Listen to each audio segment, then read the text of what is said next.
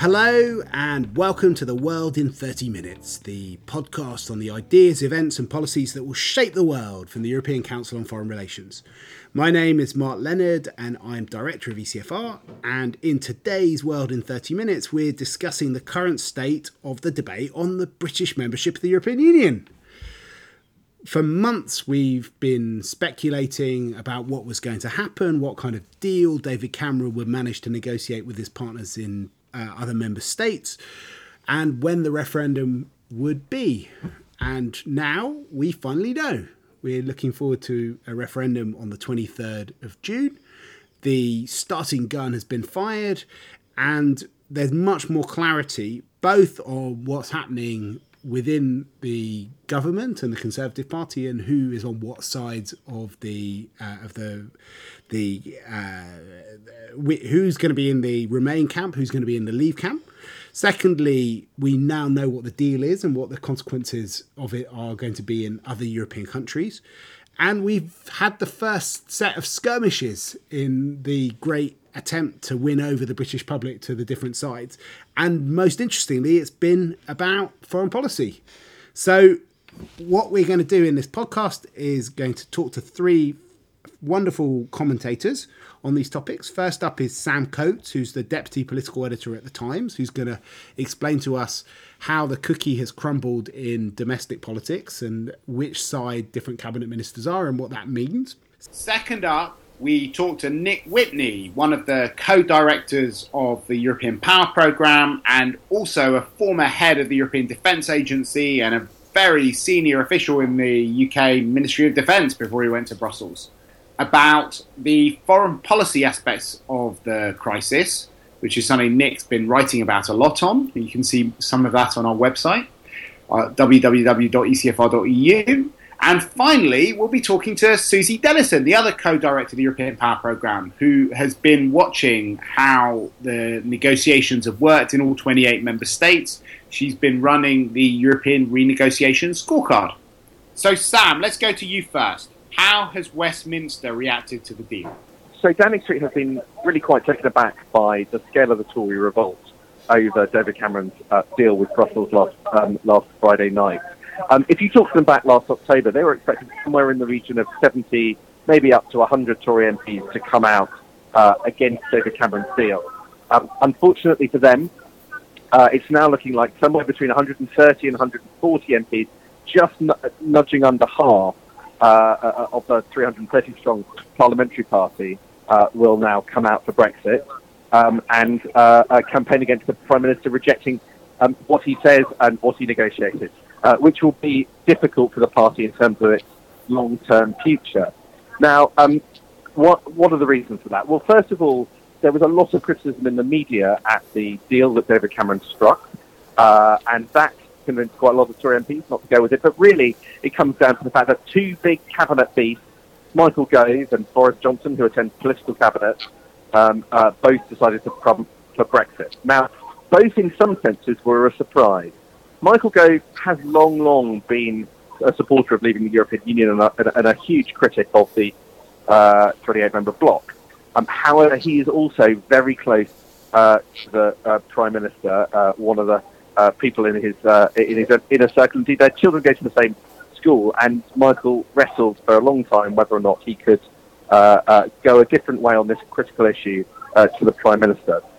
He decided in the end that he had to put principle above personal relations and jumped to Brexit. Boris Johnson was also a surprise, but perhaps different reasons. Boris, many people had assumed would support the Remain campaign. He is much more culturally an inner, as it were, son of a European commissioner and somebody who's worked and lived in Brussels for many years, and indeed had given some indications to Downing Street that he would back Remain. But in the end, he decided to do the reverse. He insists this is not about future leadership ambitions. And to be fair to him, you can trace a line of opposition to the European Union. He'd set a number of hurdles to David Cameron in the renegotiation that David Cameron was never going to clear. He wanted caps on migration policy. He wanted to end the supremacy of the European Court of Justice, which is frankly incompatible with ongoing membership, and even wanted common agricultural policy reform to be part of the British renegotiation, something which the French would take right at and would never get off the ground, and indeed David Cameron didn't even ask for. So for all of those reasons, Boris Johnson decided ultimately, after a late night dinner with between Michael Gove and Boris Johnson, they both decided to jump out. And that has provided intellectual and political cover for dozens more Tory MPs to campaign against the Prime Minister than was expected last October. That means that we're going to have the spectacle of things like the Justice Secretary on the radio forensically picking apart the Prime Minister's, the legal aspects of the Prime Minister's deal, and Boris Johnson raising warnings about the threats of migration. And that is a very uncomfortable place for the Prime Minister to be in. However, what we have seen this week from David Cameron is that he is back in campaign mode. He's on quite good form, to be honest, at a series of rallies and events around the country, including a rally in London on Wednesday at the ICA. He was back on the kind of form that you saw in the latter stages of the British general election campaign last year, sleeves rolled up, articulate, making clear points for in, and I think he's relatively upbeat about and he has the ability to use the whole of the British government machine for the next 2 or so months, right up until 28 days before the vote, which can also be put to the purposes of campaigning to stay inside the European Union. And that's a pretty heavyweight thing to have on your side, because it means all government press officers, the Downing Street media machine, and will all essentially be articulating the case for staying in the European Union. So I think that there are strong Tory divisions, and it's unclear what the political impact is going to be after the referendum. But I also think the jury is out on how much difference Boris Johnson and Michael Gove will actually make in the coming debate. I think the jury is out. It could be a lot, but as of yet, we haven't seen any evidence that it is. As it were, that's a known unknown in this debate. The unknown unknown is quite what the Labour Party are going to do. Now, in order for the Remain side to win this referendum, they need to attract shy Tory women switchers, but also ensure, which is why the Tories are so important, but also ensure that the Labour Party and Labour supporters get out the vote on referendum day, June the 23rd. And that is potentially quite a big challenge. You've got a party that is itself a little split, although something like 215 out of the 230 Labour MPs have signed up for you have a leadership in the form of Jeremy Corbyn and Shadow Chancellor John McDonnell, who are and always have been really outed. And whenever Jeremy Corbyn makes a statement about Europe, it is laced with criticism of the European Union and lists things that he would rather had been changed during the recent renegotiation, making it quite clear that he is unhappy with the status quo. So you've got a Labour campaign run by former Home Secretary Alan Johnson. This is only unenthusiastically backed by the party machine. And many Labour MPs that I'm talking to are worried about Labour being seen to too aggressively campaign to stay in, because they fear that it's not an issue that their constituents are particularly enthused about, and they worry that if they fight too strongly within and with the Prime Minister, it can only really ultimately do them political damage. And so you're likely to have something that looked like the way that Labour treated the AV referendum back in 2011, which is saying that the default change. Yes, the alternative vote referendum, when there was an effort to move away from the first past the post traditional Westminster House of Commons electoral system, where Labour sort of supported reform in all but name, but really didn't do anything to do it, and that's part of the reason that vote was lost. So there is a lot of nervousness about quite how strongly Labour will get out its vote in a spectacle that will see Britain going to the polls barely a month after very important elections for Jeremy Corbyn's future in the shape of the London mayoralty, the Scottish Parliament elections, and increasingly importantly the Welsh Assembly elections, where Labour there's just a possibility that Labour could lose control of the Welsh Assembly, along with the Northern Ireland parties who are across at the date of the referendum, because they too have the MLA up for election as well, plus a whole load of police and crime commissions, all of which, if you're Jeremy Corbyn, are probably more important to your existential future than the EU referendum just over a month later. So you've got known knowns, you've got unknown unknowns, and the political situation feels quite febrile still. What about outside of the Westminster bubble, Sam? How do you think these kind of machinations within the parties are actually going to affect public opinion? Well, we're at a very early stage when it comes to trying to gauge public opinion, and there have been a lot of high-profile criticisms of, for instance, opinion polling after the general election disaster, where they called it Red Miliband and David Cameron won. So I preface all of my remarks with I'm not sure quite whether I would put my mortgage on what the opinion polls are saying, but we at the Times have been partnered with YouGov, and to my mind, YouGov currently have the race at pretty much neck and neck, with somewhere around a quarter of people saying they're undecided. So clearly a big scope for it going either way. But we've been monitoring public opinion pretty consistently, and we found that there does seem to be evidence in our polling that David Cameron and the way that he negotiated a deal and now firmly backs his reform package will have an impact on public opinion. The public seem to have taken note of the fact that the Prime Minister negotiated changes and now says that they are a comprehensive reason for staying inside Europe. And once he had done that, public opinion shifted more in his favour. And I think that combined with some evidence that what some people call Project Fear, which is the attempt to warn about all the things that might go on if Britain attempted to leave the European Union, the economic damage, the potential security implications. There is also evidence in our polling that suggests that is beginning to work, and work quite quickly, as people now say, unlike 3 weeks ago, that staying inside the European Union, they believe, is the more safe option, and leaving the European Union is the riskier option. So I think Project Fear is working. David Cameron seems to be having an effect, and the race is more or less neck and neck. But there are some difficulties when you compare what online polls say to telephone polls, and I wouldn't quite yet, as I say, be 100% certain what the headline result is going to look like, and we are very early on in this campaign. But I think those two underlying factors should give the Remain side some cause for optimism. So, Nick, why don't we go to you to talk about the foreign policy implications of this? David Cameron has turned the debate into one about risks, what people have been calling Project Fear. And there's both fear on the economic front and the dangers to economic security, but national security has also emerged as one of the key battlegrounds in it. Can you talk a bit about some of the things that people have been saying since the referendum debate started here? Well, I suppose one of the most interesting early developments of this week was the appearance in the Telegraph of a letter signed by 13, or as it may be, apparently 12 top brass,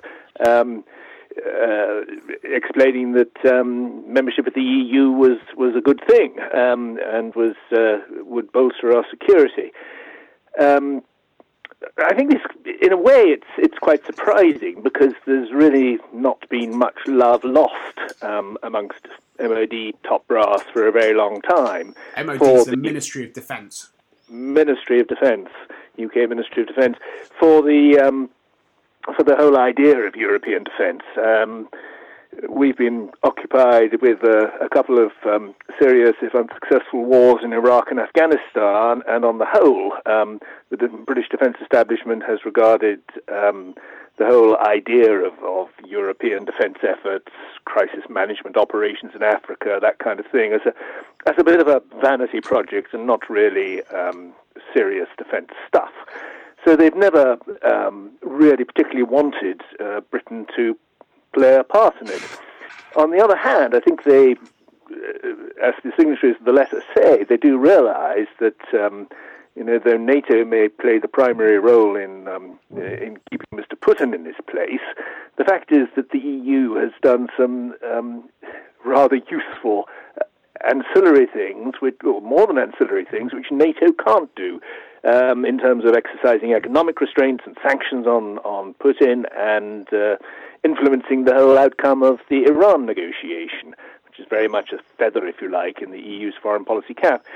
So in a world which is not necessarily defined by lines of tanks facing each other in the centre of Europe, I think it's interesting that the top brass have come to recognise that an EU that acts together can actually complement the old traditional Atlanticist view of what makes for a secure Europe. And of course, in that they're getting themselves thoroughly endorsed by Washington, who have now. I mean, it was Obama last year. It's recently been Kerry. The U.S. Special Trade Representative's been put up to tell Britain in blunt terms that if it thinks it can leave and have a bilateral trade deal with the U.S., it can think again. I mean, the Obama administration is making it very plain that it wants a strong Britain to remain within a strong Europe. And given the extent to which our security does, after all, ultimately rest on the transatlantic alliance, I think those factors have weighed with quite a lot of people who think about defence, and even sceptical top brass. And one other little skirmish which has taken place alongside that is the whole question of terrorism, because one of the 6 Eurosceptic cabinet ministers who's on the outside, Ian Duncan Smith, gave an interview where he said that if we stayed in the EU, we were more likely to be subject to Paris attacks. How do you think this terrorist question is going to play out in the British debate? Well, like so much of this debate, it's rather hard to foresee. I mean, I think I have a rather clear view on how it ought to play out. And the vital thing is surely to distinguish between, if you're talking about control of your borders, is to distinguish between all sorts of miscellaneous jihadis who might be pitching up trying to get into Britain and other Europeans. And what getting out of Europe would do for us is allow us to control and monitor the movements of other Europeans into the UK, but it would actually make the business of keeping undesirables from the Middle East out, it would make it more difficult.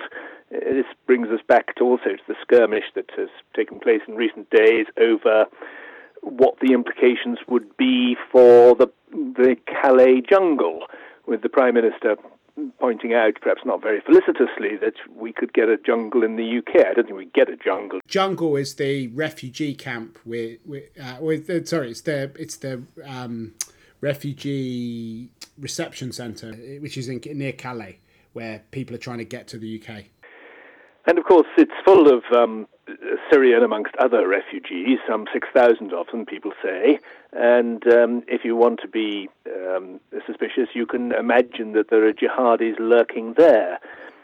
But the Prime Minister pointed out that if we left the Europe, the French authorities would have no incentive to continue to allow us, as they currently do, to operate our border controls on their side of the channel. And indeed, that was confirmed yesterday by the local head of the French department, who made very aggressive noises about, we've got these 6,000 refugees milling around, a tremendous burden on us. That's only because we keep them out on behalf of the Brits. If the Brits leave Europe, we'll just ship them across to Britain. And there we would have to deal with them and screen them, and if not allow them to establish an informal refugee camp, I guess we'd end up having to detain a lot of people.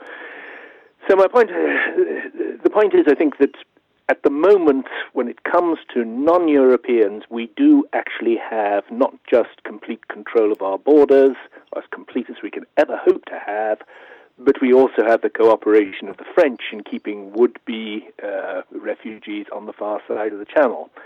So that's just going to get worse if we leave Europe. And I can't myself see how the intelligence cooperation, which is the other key piece of this, could also fail to get worse if we go ahead with Brexit. Why do you think that would be affected? Because presumably our main intelligence relationships is the Five Eyes one. I mean, why would that be affected by us leaving the European Union?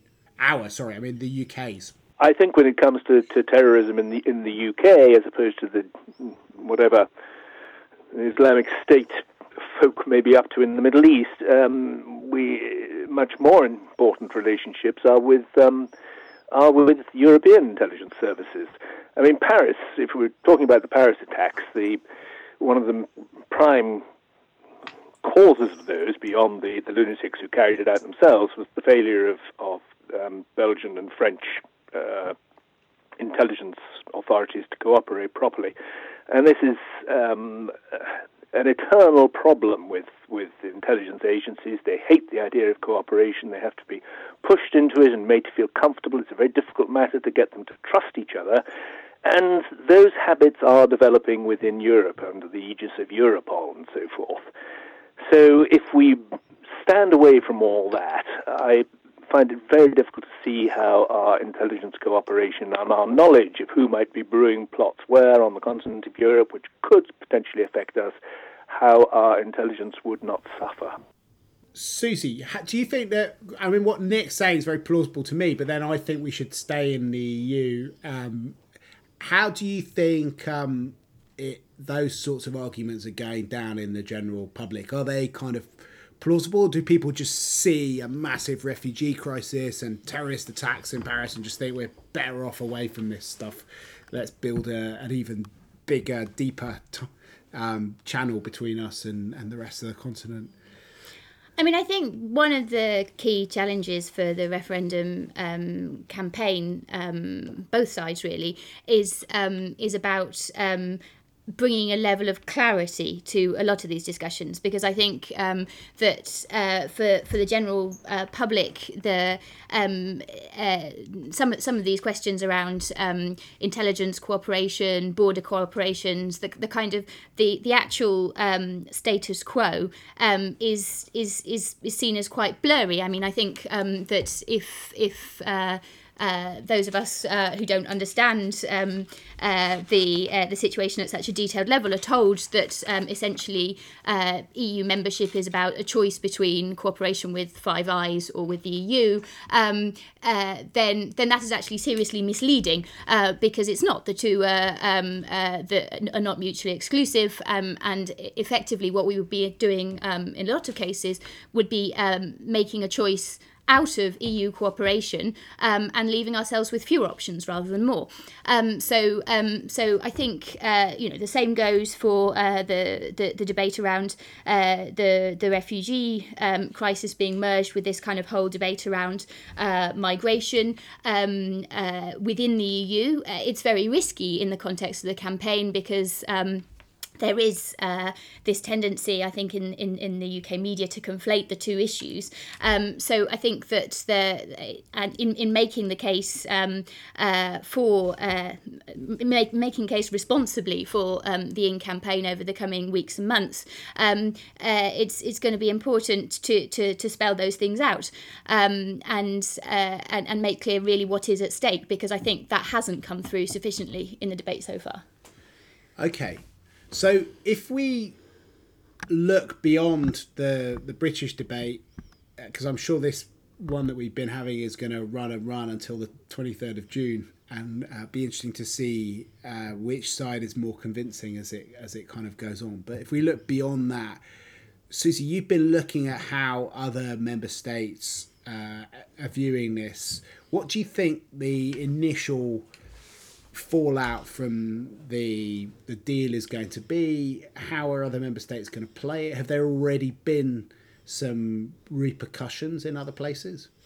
I think looking at the reactions around Europe, there seem to kind of be broadly four groups of states in terms of how they've reacted to the UK deal.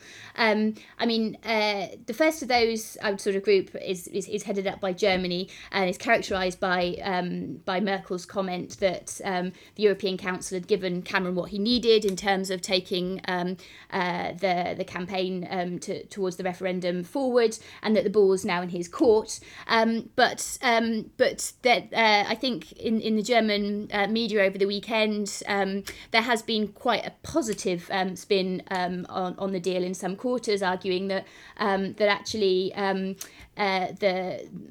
what the UK had secured was a positive step, which kind of paved the way for an EU in which the UK might move back towards the centre of this sort of newly reformed union, which would be a kind of a positive addition to the Franco-German motor, and could come out well for all involved. I think the second camp is characterised by what you've seen in France. You saw the new French Foreign Minister Jean-Marc Ayrault sort of playing down the implications of the deal, highlighting that certain red lines from the French side, which were notably around the veto for Eurozone outs and there being no treaty change, had been protected, and sort of it's been presented more as a kind of damage limitation result. Then the third group, I think you see kind of in Italy and Spain as some concern about this having paved the way for a multi-speed Europe, which some EU member states didn't particularly want to see, and also concern about this kind of the potential that this deal has unleashed for other member states, notably Hungary, Poland, and even France under a potential Front National president, as Marine Le Pen has threatened, pushing for referendums and reforms of their own type. And you have seen in Hungary this week talk about a referendum there on the migration relocation deal. So you know, who knows about the extent of that threat. But then I think the kind of the major group, I was in Stockholm earlier this week, and I think Sweden kind of typifies this kind of fourth reaction, is that while not all aspects of the deal were positive, and I think the kind of the bulk of the concerns are around the migration package and the kind of the Pandora's box that's potentially opened up. Although that said, there is some interest from other member states, Germany and others, about exploring the potential for restriction of welfare payments in their member states too. But that even though not all aspects of the deal were positive, that overall it was a price worth paying because ultimately the price of Brexit was higher. So I guess the question now around Europe for other European leaders is seeing kind of what role they can play that could be positive now that the deal is done, other than staying out of it. So maybe we can delve into two specific issues. So one is this kind of blackmail by referendum issue. Can you talk a bit more about that? Because I think that was one of the ambivalences about the deal when we went into it. Is this about giving Britain a special set of opt-outs, which could then lead to a competition from different populist governments to have their own kind of special deals, which could mean that the whole EU ends up looking like Swiss cheese because there's so many holes in it, versus those who are worried about this being about reforming the whole EU and taking it into a more British direction, either by killing ever closer union or by removing rights from workers in different places. Orban's move came very, very soon after the deal was agreed. How are people kind of responding to that? Yeah, I mean, I think that it's we shouldn't perhaps read too much into Orban saying this now straight after the Brexit deal and kind of assume that one is a direct result of the other. I mean, Orban, in the context of the migration crisis, has been a very difficult actor within EU discussions over the past 6 months to a year, and I think this is a continuation of that trend. Yes, this whole discussion, I don't think it's the deal itself so much as the kind of the renegotiation discussion has created a kind of a new justification if people are looking for it for that kind of behaviour. But ultimately, I think that the deal overall is one which can be positive for the EU. I think if the reformed EU is one in which the UK feels comfortable in not only staying in but playing a positive role, then I think most member states recognise that that's a good thing for everybody, and I think that there's a general sense among Nordic states, Germany and others, that the kind of the culture around free market, around not integration for integration's sake, that the UK has brought to the EU over the past decades is one that they value, and that is more important than the detail of some of the agreements which came through in last week's deal. So thanks, Susie. Another big question in terms of how other people respond to this is around the whole question about the legality of the deal. So Michael Gove, one of the cabinet ministers who is in the out camp, has said that the deal is not irreversible and is not going to be binding on the European Court of Justice. Well, I mean, my understanding of the discussion is around whether or not the legally binding nature of the deal comes from it being in the treaties, or whether you take the council level agreement as legally binding in itself. And the opinions that the government has released over the last couple of days from the Attorney General, the previous Attorney General, and others, in response to Michael Gove's allegation, have stated quite clearly that the fact that this is an agreement at 28 at the EU Council level means that it is legally binding in nature. You've seen that endorsed by Donald Tusk and others. It seems to me to be fairly clear cut in terms of the response to it, but clearly this is going to be something which is going to rumble on in the context of the UK discussion. I mean, I think the technical point is obviously it's legally binding because it's an international treaty which has been lodged with the United Nations. But at the same time, it's not part of the body of EU law until it gets transposed into an EU treaty. So therefore, if somebody takes it to the European Court of Justice and argues that it goes against the principle of non-discrimination, the European Court of Justice will have to take the international agreement into account when it's doing its when it's passing judgment, but it's not necessarily bound by it. So theoretically, it could be that particularly the benefits parts of the deal are seen to be in contravention of the principle of non-discrimination, and therefore could be overturned by the ECJ. So that's the kind of dilemma which Michael Gove was pointing to, and I suspect that the way that it will be dealt with in the debate over the next few weeks is going to be by getting people like Tusk and other member states and different member states saying that this is legally binding, we're not going to overturn it. And maybe they could even go to the Court of Justice and get them to say that, because it would throw the whole European Union into a massive constitutional crisis if the Court of Justice did overturn this thing when there was such a strong political mandate from the Council, and there would be a clash between international law and European law. Though European law has got primacy. So technically, Michael Gove is right.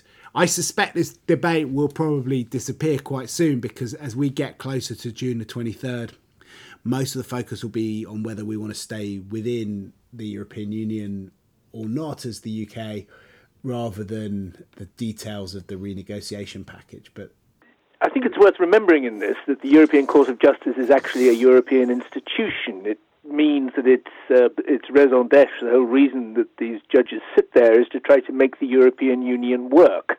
And of course, what it has to do there, a lot of the time, is try to keep member states and other actors in Europe up to the mark of the commitments they've made in the successive treaties. So they are very much treaty-based in their interpretations. But the reality of the current situation is, whilst the British deal hovers between an intergovernmental agreement with the force of law registered at the UN and actually getting itself embedded in the next iteration of the treaty, during this period of limbo, I think we can take it that the European Court of Justice will do whatever it can to avoid being forced to take any view at all on the question of compatibility or otherwise with the treaties, because this, in a sense, would be going against the to hand down any judgment which overturned the difficultly arrived at joint will of all the member states to avert hopefully to avert a major blow to the whole European enterprise, would be just against the, if I may use the expression, against the whole DNA of what the Court of Justice thinks it's there for. And that mind-bogglingly technical issue brings this very British World in 30 Minutes to a conclusion. We are going to have a British question segment on all of our podcasts between now and the 23rd of June and check in with the discussion as it's going forward. And I hope that we will be able to call upon the wisdom of all three of you at various points as we go towards that mythical date. But until then, from Sam Coates, Susie Dennison, Nick Whitney and myself, Mark Leonard, it's goodbye for now. We have links to all of the publications that we've been doing on Britain in Europe, including the famous Britain in Europe renegotiation scorecard that Susie has been overseeing on our website, which is www.ecfr.eu/podcast. You can also find some of Nick's brilliant writings about the foreign policy implications of the British debate. And it remains for me just to say that the editor of our podcast is Caterina Botel Atzinaro and our researcher is Ulrike Franke.